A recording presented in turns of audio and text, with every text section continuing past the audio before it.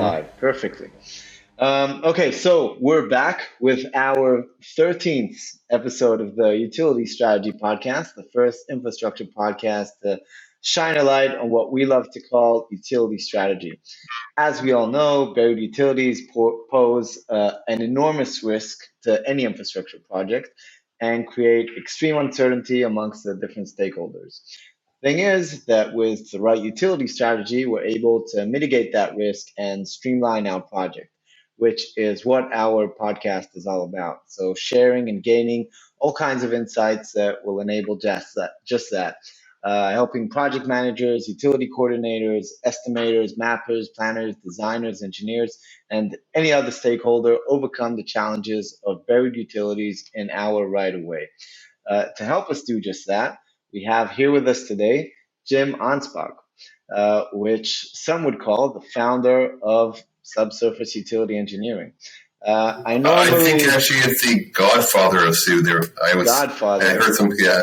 Yeah. So I normally at this point take a deep dive into the background of our guests, but I don't think it's really relevant here, and I think I'm just going to pass it on to you, Jim, because I think our listeners are really interested to get the backstory of how our industry, the SUE industry, came to life. So, Jim, it's all yours. Tell us, how are you doing today? How's it going? Let's start with that. Doing well. Doing well. You know, I don't know where that moniker Godfather came from. Somebody started it 20, 30 years ago, and it kind of stuck. Now it's more like great grandfather, I guess. But in reality, the father of subsurface utility engineering was a fellow named Henry Garin Stutzman, and he was the chief relocation engineer for Washington Gas Light Company, which is the big natural gas company working in the Washington, D.C. area. And he was spending a lot of time, weekends, holidays, whenever, getting calls from different contractors saying, hey, we're out here on the job and your gas line is in the way. Get it out of the way. Or they might ask, your gas line is out here, how deep is it? And he started thinking, how can I address this problem? Because the only answer he was allowed to give from the lawyers at Washington Gas Light was, well, it's about so deep. And so he thought, well, you know, we're using these brand new vacuum excavation machines, which make a really small 8-inch by 8-inch hole in the pavement to expose our gas lines solely for the purpose of putting anodes on them to keep them from corroding on these old lines. There was no other reason to use that. And he said, you know, if I can find my utility, my gas line through that, I could tell people how deep something is. I don't have to tell them that it's so deep anymore. So he started the thought process of creating a company called So Deep that would, through these vacuum excavation holes, which didn't impede traffic as much as a backhoe and wasn't as dangerous to the utility, would expose the utility. He could document where the utility was, give that to the contractor, everybody would be happy. So that's really how the concept started. Now, where it took off from there was, you know, to find that utility in an 8-inch by 8-inch hole, you have to be pretty good and precise at where you're going to dig that hole, or you can't find the utility. And so at the time, I was working for a company called Heath Consultants. I was their geophysicist and was working performing classes around the country in how to use these tools, these geophysical tools, pipe and cable locators primarily at that point, to find utilities. And the first day of business, when he couldn't find a utility in that hole, he called me up and he came. I told him about a class I was having. He came to the class and liked what he heard, and we decided to go into business together. So that was the first instance of using, I'm going to say, a scientific method to find where the utilities were rather than what it used to be called, which was pipe witching, witchcraft, right? It was all considered spooky stuff. We don't know how it works. We just turn it on and we use these welding rods and walk When was this, around. Jim? And it was Okay. 1981. Yeah. Well, that sounds like our trade craft.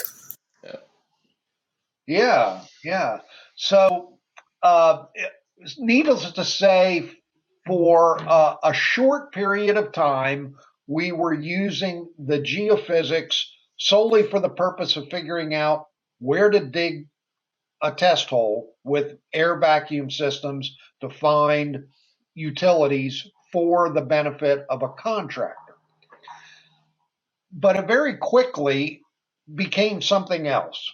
And what happened was in the early 1980s, 1981, Fairfax County, Virginia decided to enter into an agreement with a satellite TV provider, a cable TV company. Cable TV was brand new back then. And it was a company called Media General. And Media General, as part of their contract with Fairfax County, had to guarantee that they could get cable TV to every single household in the county. Now, in order to do that, you'd have to buy massive amounts of easements and right of way to be able to get to every house. And they scratched their head and they said, well, you know what? The electric company already does that. It's the only utility, quite frankly, that goes to every house in the county. And so, therefore, if we could strike an agreement with the electric company to utilize their right of way and go right beside them or within their easement or on their poles, then we could meet that demand of the county. Well, the power company said, you know what? There's this brand new thing. We just started it here in Virginia. It's called the one call system. Most states didn't even have them yet in 1981, but Virginia was starting, and the power company said, you know, it's going to cost us a lot of money to mark our electric line, which you're going to be right beside. We don't want to have to spend that money. So, in exchange for using our right of way and our easement, you must not only protect and mark all of our electric facilities, first of all, so you know where the easements are and how close to us you're getting. But second, we don't want our other utility companies in the area to be damaged. So, Media General, you're going to have to mark not only our electric, but every single utility that is in our easement to make sure that you don't damage it. And that was the beginning then of a massive figuring out from Media General. How are we going to do this? You know, we don't even know how to find these utilities. So they entered into a contract with SODEEP.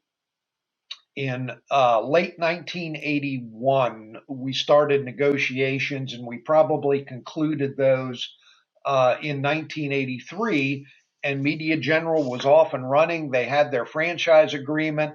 We had a contract, and we had to meet that demand of marking and finding every single utility in the Virginia Power right of way ahead of their crews. In addition, we used those Veyer vacuum machines at every road crossing, Wow. because what they used was a hydraulic hammer device to jack a hole under the road to keep the paving good, and they didn't want to hit the utilities as they went across the road. So it was really the beginning of this concept, which we didn't call subsurface utility engineering yet.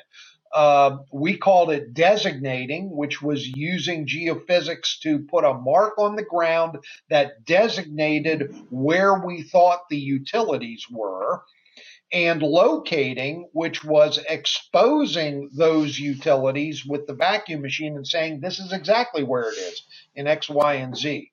So we called it designating and locating. And when we did a sketch or a plan sheet, we also had to manage that data. So we called it designating, locating, and data management. It's funny, Jim. I'm just going to say one thing. The actual industry has evolved now that they're calling the one call locating versus what you actually called it, what its intent was. So that's really interesting. Well, the utility owners always called putting a mark on the ground locating. And when I started this concept of putting a mark on the ground for the purposes of figuring out where something was, we spent quite a bit of time, my college roommate Jeff Oakley and I, trying to figure out, what's this word locating really mean? The problem was we used locating when we dug it up, and we used the term locating when we didn't dig it up and just put a mark on the ground. So you had a term that meant different things. And we said, this can't be correct. We've got to figure out what the real term was. And so when you looked in the unabridged dictionary, it became clear that the mark on the ground isn't the location of the utility. It is a designation of where we think the utility is underneath that mark on the ground. And so we, in our business, which we are creating something brand new, we decided to call that function designating versus locating, so that it was clear what we were doing. We never were able to change the opinions of the utility owners from getting away of thinking, hey, I can put a piece of paint on the ground and I've located my utility. I said, no, all you've done is put a piece of paint on the ground. You've designated where you think your utility is, but it may be 100 feet away. How can you say that's located? So in any case, that's a little bit of that aspect. That got so deep started, this big contract of trying to find all utilities within the right of way with whatever tools we had, and then exposing utilities where there was going to be a crossing of those utilities. But it quickly became clear to us that there are other types of projects. And in this case, around the DC area, the Virginia Department of Transportation, VDOT, had massive projects going on. And those projects always had large change orders due to utility problems during construction. And the way they worked their magic in the old days was they asked the utility owners to draw their utility systems onto a set of plans when they were 90% designed. So at 90% design, the utility owners finally got their a set of plans, and they drew their utilities on and said, here's where the utilities Wow. are, Mr. Contractor. You go deal with it now. And of course, there were lots of unnecessary utility relocations and a lot of incorrect markings on the plans that caused problems during construction. And we decided to offer VDOT a bargain. They had a huge project going on at Washington National Airport and the Pentagon, where they were going to be increasing lane capacity through Crystal City. And we said, for a whopping fee of $10,000, we will go in there and designate all of the utilities on this project and then go in and locate with test holes where there are potential conflicts with design. Now, the real advantage was this project was already designed and ready to go to construction with what they had done their best job of saying, this is where all the utilities are, Mr. Contractor. Therefore, give us a bid. So we were actually at the right time able to go in and say, but here's where the utilities really are from our system. On the record, the Federal Highway Administration said we saved that project at least $1 million in change orders. Off the record, they said you saved at least $7 million that we can quantify, but they didn't feel comfortable saying it because it was such a big number, and it would really be a bad juju to say we've been doing this wrong all these years. So Virginia was well enamored of this process, and the Federal Highway Administration became really enamored of this as a way to save federal taxpayer money. So the Federal Highway Administration put a fellow, Paul Scott, who was the head of utilities for FHWA, kind of as point man for the FHWA, and Paul and I worked together to take this concept to other state DOTs with the backing of the Federal Highway Administration. And that all happened in 1984, 1985, while this large cable TV build was also going on. So SODEEP really came into its own in the early and mid 1980s, where we were now doing designating for all utilities on highway projects in the state of Virginia and designating all utilities within the Virginia Power right-of-way for media general and digging test holes at conflicts. So that really brought us to the mid 1980s. About that time, something else momentous happened, and that was the gas company union went on strike. So that meant all of those new one-call tickets that weren't related to the fiber optic, or not the fiber optic, but the cable TV build had to be performed, but they didn't have anybody to do it. And so they came to us because they knew we were the only firm in the country at that point marking utilities like this that weren't an actual utility company. And they said, can you add in all of these other one-call tickets to your workload on a daily basis? And we said, wow, that would be a big effort. In fact, we had to hire 20 people and get them trained within a week to do those tickets. So, Jim, it's really interesting. So, not only did the SUE industry start from that point, but also an entire LSP will locate service providers, and that's really incredible. That's correct. The contract locating for one call started with SODEEP at the same time, and we looked at it all as kind of the same thing, with the exception of for the one call tickets, we had to get things done within 48 hours, or we were not following the law. And we had to do it for a certain price. And we had to do it with people who were not fully trained, because we didn't have the time to get them trained. And so we did a great job, but what we realized over a period of about a year of doing these tickets was there's going to be damages.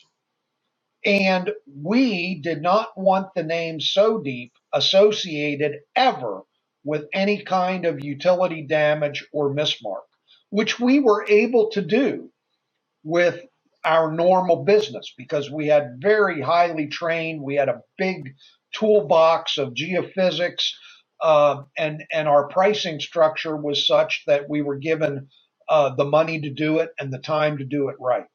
And we figured with this one call business, we'll never have the time to do it right. We'll never be able to have the money to do it right. And so, therefore, even though we might be able to make money at it, there would be damages associated with it.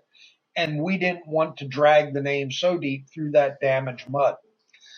However, before we got to that point and said we no longer want to do these one call tickets, it was pretty clear to me that the main problem with one call was every utility owner sent their own person out to mark their utility, and the travel time of going from one ticket to the next ticket to the next ticket was the main driver in cost. And so we actually developed a mathematical algorithm that showed that if a single person out there was marking all the utilities, the driving time would be cut by the number of tickets that were, or utility owners that had to respond to that particular ticket. And the whole system would be much more efficient from a time standpoint, but it would also be more quality oriented in that once that one person gets there, they're trying to find all the utilities, not just one utility. And therefore, you might get confused with what's this really good conductor that's the abandoned water line, but I'm trying to find the gas line over here that isn't as good a conductor because it's old cast iron. So we put this algorithm together and proved that it would be better for everybody if there was what we called a multi-ticket response by a contract locator in the 811 system. And Bell Telephone, there was a fellow in Northern Virginia, his name was Happy Hash. He was the lead engineer for Bell Telephone. He got it. He understood. He was a professional engineer. He understood that mathematics and said, oh my goodness, Bell Telephone needs to start doing this. This is the way to do it much more efficiently. And hence the contract locating multi-ticket industry was born, but we diverged the two types of business. One was for the benefit of the project, where you had the money and the time and the right people and the right equipment to do the job right. And the other was, at that point, a low bid service trying to satisfy the obligations of the utility owners for damage prevention. So all of that was happening in the 1980s, mid 1980s. Then another thing happened, and that was that we realized in Virginia that having good data wasn't enough. You had to know what to do with that good data and get it in the hands of the engineers to avoid utility relocations when possible.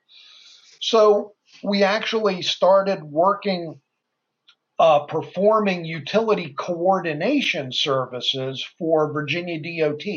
So we were designating and locating the projects.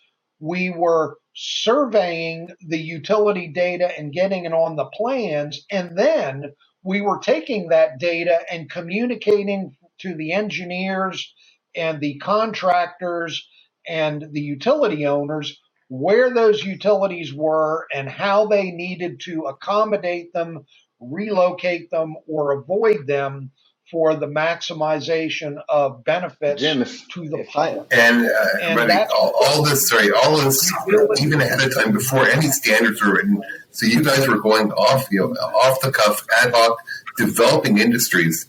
When, I want to understand how did you bring this all together to actually start forming these standards, or that's a little bit down the road? it's a little bit down the road, but it's not that far down the road. So we were doing these pieces of work that we felt would help solve a problem, and of course FHWA was our lockstep partner, along with some of the more innovative state DOTs. At that time, it was Virginia for sure, Maryland, New Jersey, Pennsylvania, Delaware. Those were the main firms, or DOTs, that really embraced this concept. And it makes sense. They were all in the mid-Atlantic, where the utility systems were old. There were older cities. There was a lot of population growth there. It's where they needed it the most. And considering we were all in the Washington, D.C. area, we could talk mid-Atlantic dialect. We knew the talk. We didn't have a Southern accent. So at that point, you couldn't work in Georgia because you weren't a Georgian. So in any case, we started working in other areas of the country and for other things, other types of projects beyond highway projects. One of those projects was a Department of Energy project at the Savannah River site. That was a very interesting project in that they had a lot of old copper communication cables, and Bell Atlantic wanted to upgrade to all fiber optic. They wanted to put a whole new command and control facility concept into their Department of Energy site in Georgia. And they asked SODEEP to put together a proposal to designate the utilities. But as part of that proposal, they said, and you have to have a robust quality assurance program. We said, oh, well, what might that look like that would satisfy you? And they said, well, we don't really know. That's your problem. But here's our quality assurance program in a way that maybe you can figure out how to mimic it. There are, in fact, 4 levels of nuclear alert at these Department of Energy facilities. One is, hey, there might be a problem. And on the other end of the spectrum, it's, holy crap, you're going to die. Just, may as well lay down. You can't even run away.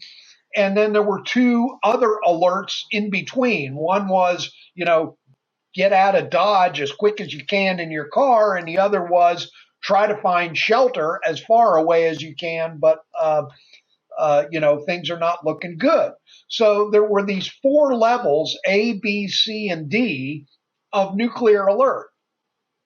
And as we had been doing our utility designating and locating, we always realized that there were utilities that we were unable to get any kind of geophysical signal in the field. Maybe they were plastic, maybe they were real deep. Whatever the reason was, we couldn't find them. And yet there might have been a record and or maybe even visual evidence that a utility might be there. And so we used to call that on our sets of plans DATUR, depicted according to utility record. And that depicted according to utility record kind of was in between. We could either get it from geophysics or we could expose it. But here is another classification that we just have to raise our hands and say, we're going to let you know we think it's there because somebody has some information, but we can't verify it. And so we'd add these labels DATUR. But once we looked at this Department of Energy site and realized, well, we need 4 levels in here. We said, that DATUR that depicted according to utility record really could be broken into 2 different pieces. One is there's only evidence from a record versus there is also a surveyed point, a valve box, a pole, a hydrant, that we can actually get a really good survey point on it and correlate the records to it. And that's really where the quality levels for utility came from. Quality level D was it's only records. Quality level C was there's a few points out there we could survey and add the record to it. Quality level B was we could designate it with geophysics, and quality level A was a place where we actually exposed it and knew where it was. So that's where the quality levels came from. Came out of the Department of Energy quality assurance plan Jim, at Savannah River. I think Now, that go ahead. it's amazing to hear you describe this, but I think today that we take the quality levels for granted, like because it's inseparable from our industry. But what was kind of the back talk or the opinions or the what were the cynics saying when you were kind of presenting this to them? Like Well, because it wasn't really subsurface utility engineering. It wasn't as big as it was today. yeah. So to answer that, I need to actually talk a little bit more about the history. The original concept of what we were doing, designating, locating, and data management, was we wanted to go out and find all utilities within a project limit, whether there were records for them or not. And so we used geophysics extensively with a lot of different kinds and a lot of different search orientations to find unknowns. And we were really good at that. We generally get 30-40% of utilities beyond what the record said out there on the site. And the concept of showing something at quality level C or D really was only because there was evidence that it was there, but we couldn't designate it. Now, what happened was FHWA is trying to sell this concept to the to the DOTs and say, we want you to try this. It saves you money and time. That's really where the cynics were. The cynics were in the DOTs saying, well, it's the utility owner's problem. Unbelievable. They're in my right of way. They put it there. They're supposed to have good records. Why should I pay for it? We're going to make it their problem. We don't care about anything. But the FHWA said, well, what can we do to bring them more in alignment with our side of or our way of thinking? And what they said was, well, there are all these project flow charts that DOTs have. And generally, when they go to figure out where the utilities are, they get the records or they get the utility owners to show where their facilities are on the plans. And then they do a topo survey, or maybe they do a topo survey and then they get the records. But they only do what essentially was that depicted according to utility record, DATUR function. They never designated anything. And maybe during construction, they would call the one call system and get a few marks out there. And they would call up the utility owner and say, you better find this. It's in the way, dig it up. So they might get a test hole, but at that point, why document anything? Because it's in the way, you're just going to move it or work around it. So what the FHWA did, which looking back in hindsight was not beneficial to the concept today of subsurface utility engineering and quality levels, was they said, let's try to mirror your practices and your flow chart. First, do quality level D, get the records, plot that, then do a survey of what you can see topo wise, and then move the utilities that were at quality level D to that. And then during one call, you're going to designate it, or maybe you'll do it right before one call, and then you can dig some test holes. And so they made it a linear process. You got to do D, and then you do C, and then you do B, and then you do A, which was totally counter to the real efficient way that SODEEP had developed, which was try to get quality level B on everything. And what you can't get at quality level B ends up being whatever was available, C and or D, and then do your test holes. So that was a combination of the cynics, in that it's the utility owner's problem coming from the DOT, but in order to make it more palatable, we tried to force a compatibility with their thought processes, which are all screwed up in the first place. As far as being an efficient way and understanding that utility owners really don't know where their stuff is.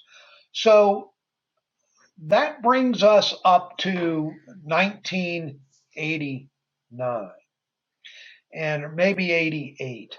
And at that point, the Federal Highway Administration, in conjunction with Reva Reed, who was a Bell Atlantic regional manager, said, you know what? We need to have a National Highway Utility Conference where we can bring the utility owners, the contractors, the engineers, and the DOTs, the FHWA all together on an annual basis somewhere in the country and talk about these issues that we're having. Remember, there wasn't really a one call industry that was gelled yet. There was They no were support. all kind of individual. Yeah. There was no national, no CPA, nothing like that. So, and AASHTO, although AASHTO, the American Association of State Highway and Transportation Officials, had an annual meeting, utilities weren't well thought of back then. They weren't an AASHTO problem. And no consultants were allowed at those meetings. Only state highway officials were allowed at those meetings. So there was no forum for everybody to get together and talk about these issues. So we created this forum, and that went very well for a number of years, so long as FHWA funded it. Once FHWA stopped funding it, the state stopped coming, and the whole thing fell apart. But that during that first National Highway Utility Conference, we decided that we needed to call what we were doing, designating, locating, and data management, we needed a new term. We needed a term that implied and gave the concept that we were performing an engineering design service. We're creating data for the use of the engineer, not for the use of the constructor at the end of the project. So we beat it around the management team at SODEEP, and we came up with this idea that, it's what we're doing. Let's call it subsurface utility engineering. And we presented that name at that first annual National Highway Utility Conference, and now we had a name for what we did. So the FHWA got behind that, and so now we had really almost all the elements for what we were doing. We were investigating and documenting where utilities were on projects early. We were taking that data and using it for utility coordination purposes. We were actually doing utility relocation design if something was in the way. when we exposed a utility, we could document what its condition was, which may influence whether we relocate something or just fix it. So all of these ideas started to get lumped together in my mind, that subsurface utility engineering is really, designating, locating, data management, utility coordination, condition assessment, utility design, utility relocation design, all of that. And we started promoting it as such. Now, I'm going to ask a question. Turns out, for some reason, I don't know why, I always thought that SAMI had a big influence in terms of the classification, very similar to the other militaries around the world that used within their combat engineering corps classification of information, A, B, C, and D for reliability of use. No, they had absolutely no influence at that time. So, what did happen was SODEEP was the leading firm doing this work. We had developed all of the concepts, but FHWA was promoting it, and different DOTs were saying, you have to have competition. We can't just give this work to you. You have to have competition.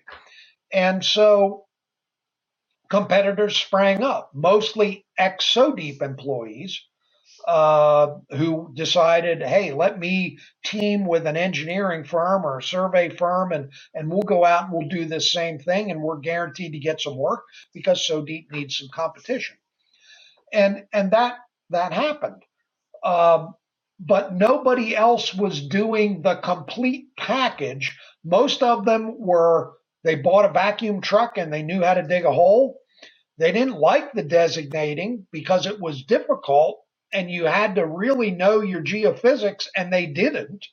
And you had to have a surveyor to survey it, and they didn't.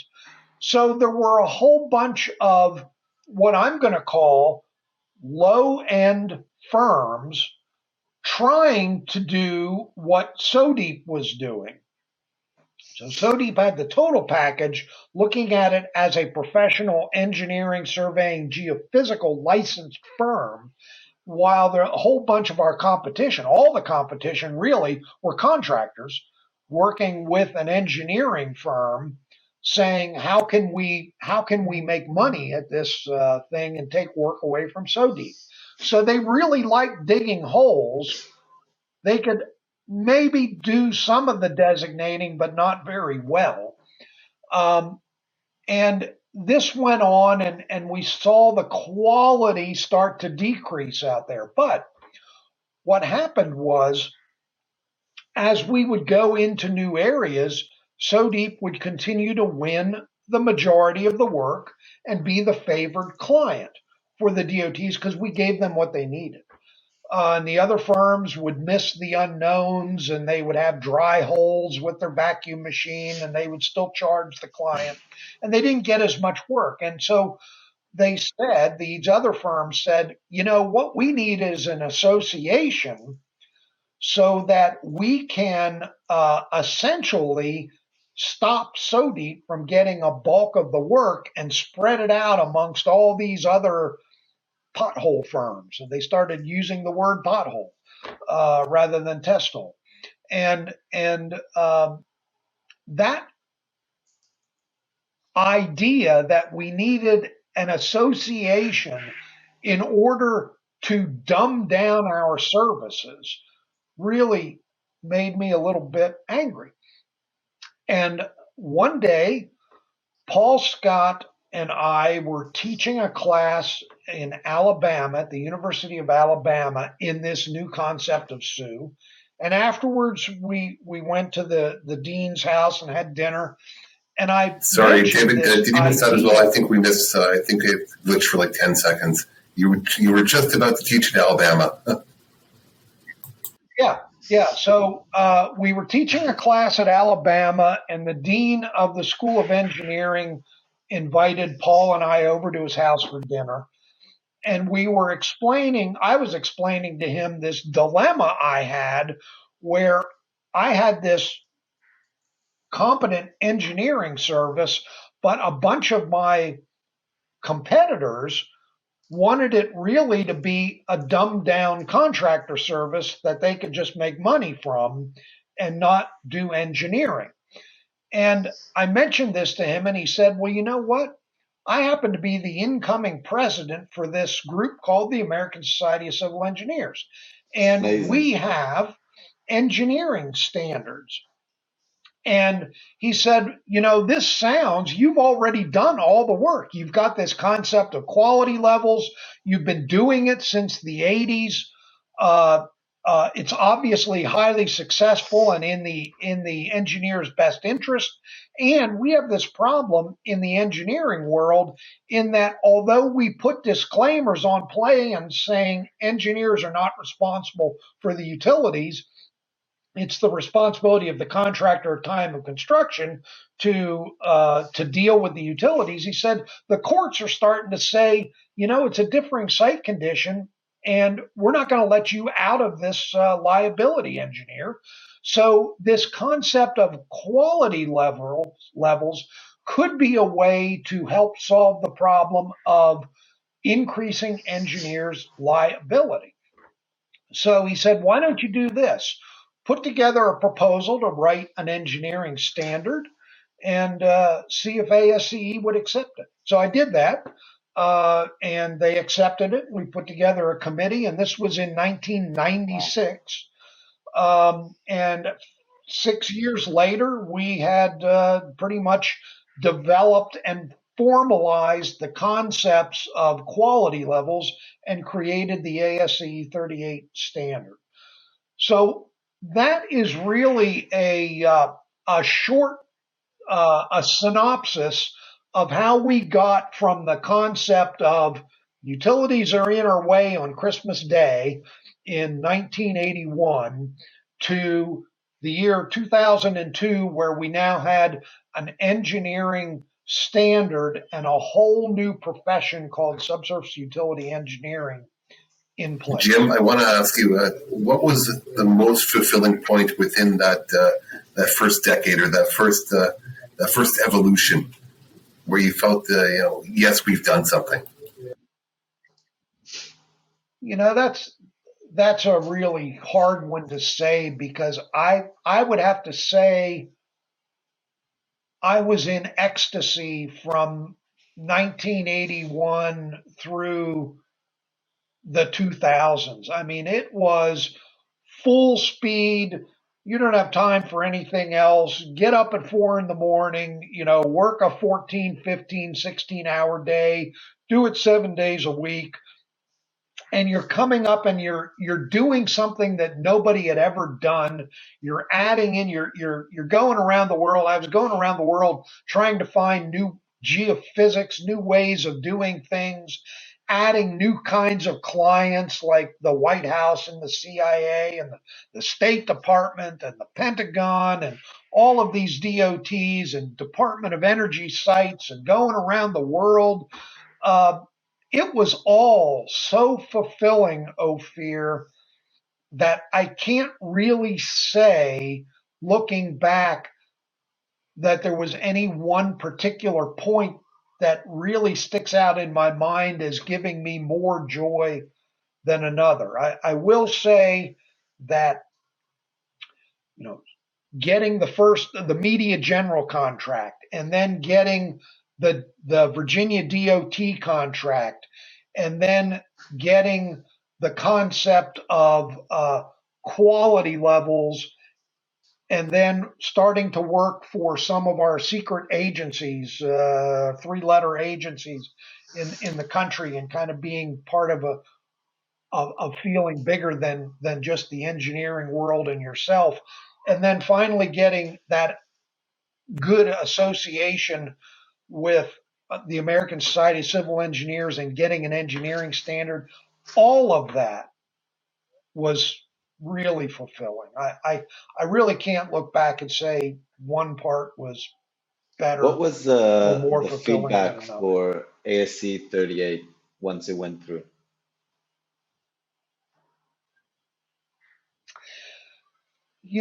Interesting concept. The feedback was generally good. FHWA really was pushing it. The execution was really poor by providers. They would not read it. They would just take a definition and they would change the definition to meet their particular purpose, or they wouldn't understand. Very few people actually followed the steps that were in there, and they would try to twist it to their way of thinking. And that still goes on today, which is why we are in the process and will, within a month or two, have a republished version that is much more descriptive and prescriptive of what you have to do to get to a quality level. So there was, overall the reception was good. A lot of state DOTs and still today have never read ASCE 38 or understand it. They just listen to what somebody else tells them they think it says and what they do. The problem is we've had court cases where ASCE 38 is in court, but because of the amount of money, all of these cases settle and they don't get into case law. They just get into, the lawyers spreading the money around and paying for the problem. So it takes a long time. It really takes a long time, and we're getting there. It's hard to believe, 40 years later, we're not doing this as a routine business on every project, although we are now in Colorado. So we are making progress in that regard, and we're Maybe more states to come as well. We're seeing great stuff happening in Minnesota that are doing some really interesting stuff. And also, I think around the world, there's been some inspiration from what's happening in the United States. So we can see what's happening with NUAR in the UK and what's happening in Singapore. Well, hang on a second, David. You're mixing up a couple of different things. NUAR is the registry of all utilities and not the designation of utilities. But the awareness is really, out there. It's a couple of different things, but yeah. The awareness is there, and really, it started in the UK with their mapping the underworld project, and them looking at what we were doing here in the U.S. with ASCE 38. They didn't want to change it to metric, and their way of doing business is different over there. So they created their own standard, but it's very similar to ASCE 38 with the quality levels. And then Australia followed along, and then Malaysia followed along, then Ecuador followed along, and then Italy followed along, and so really the genesis of all of that came out of ASCE 38.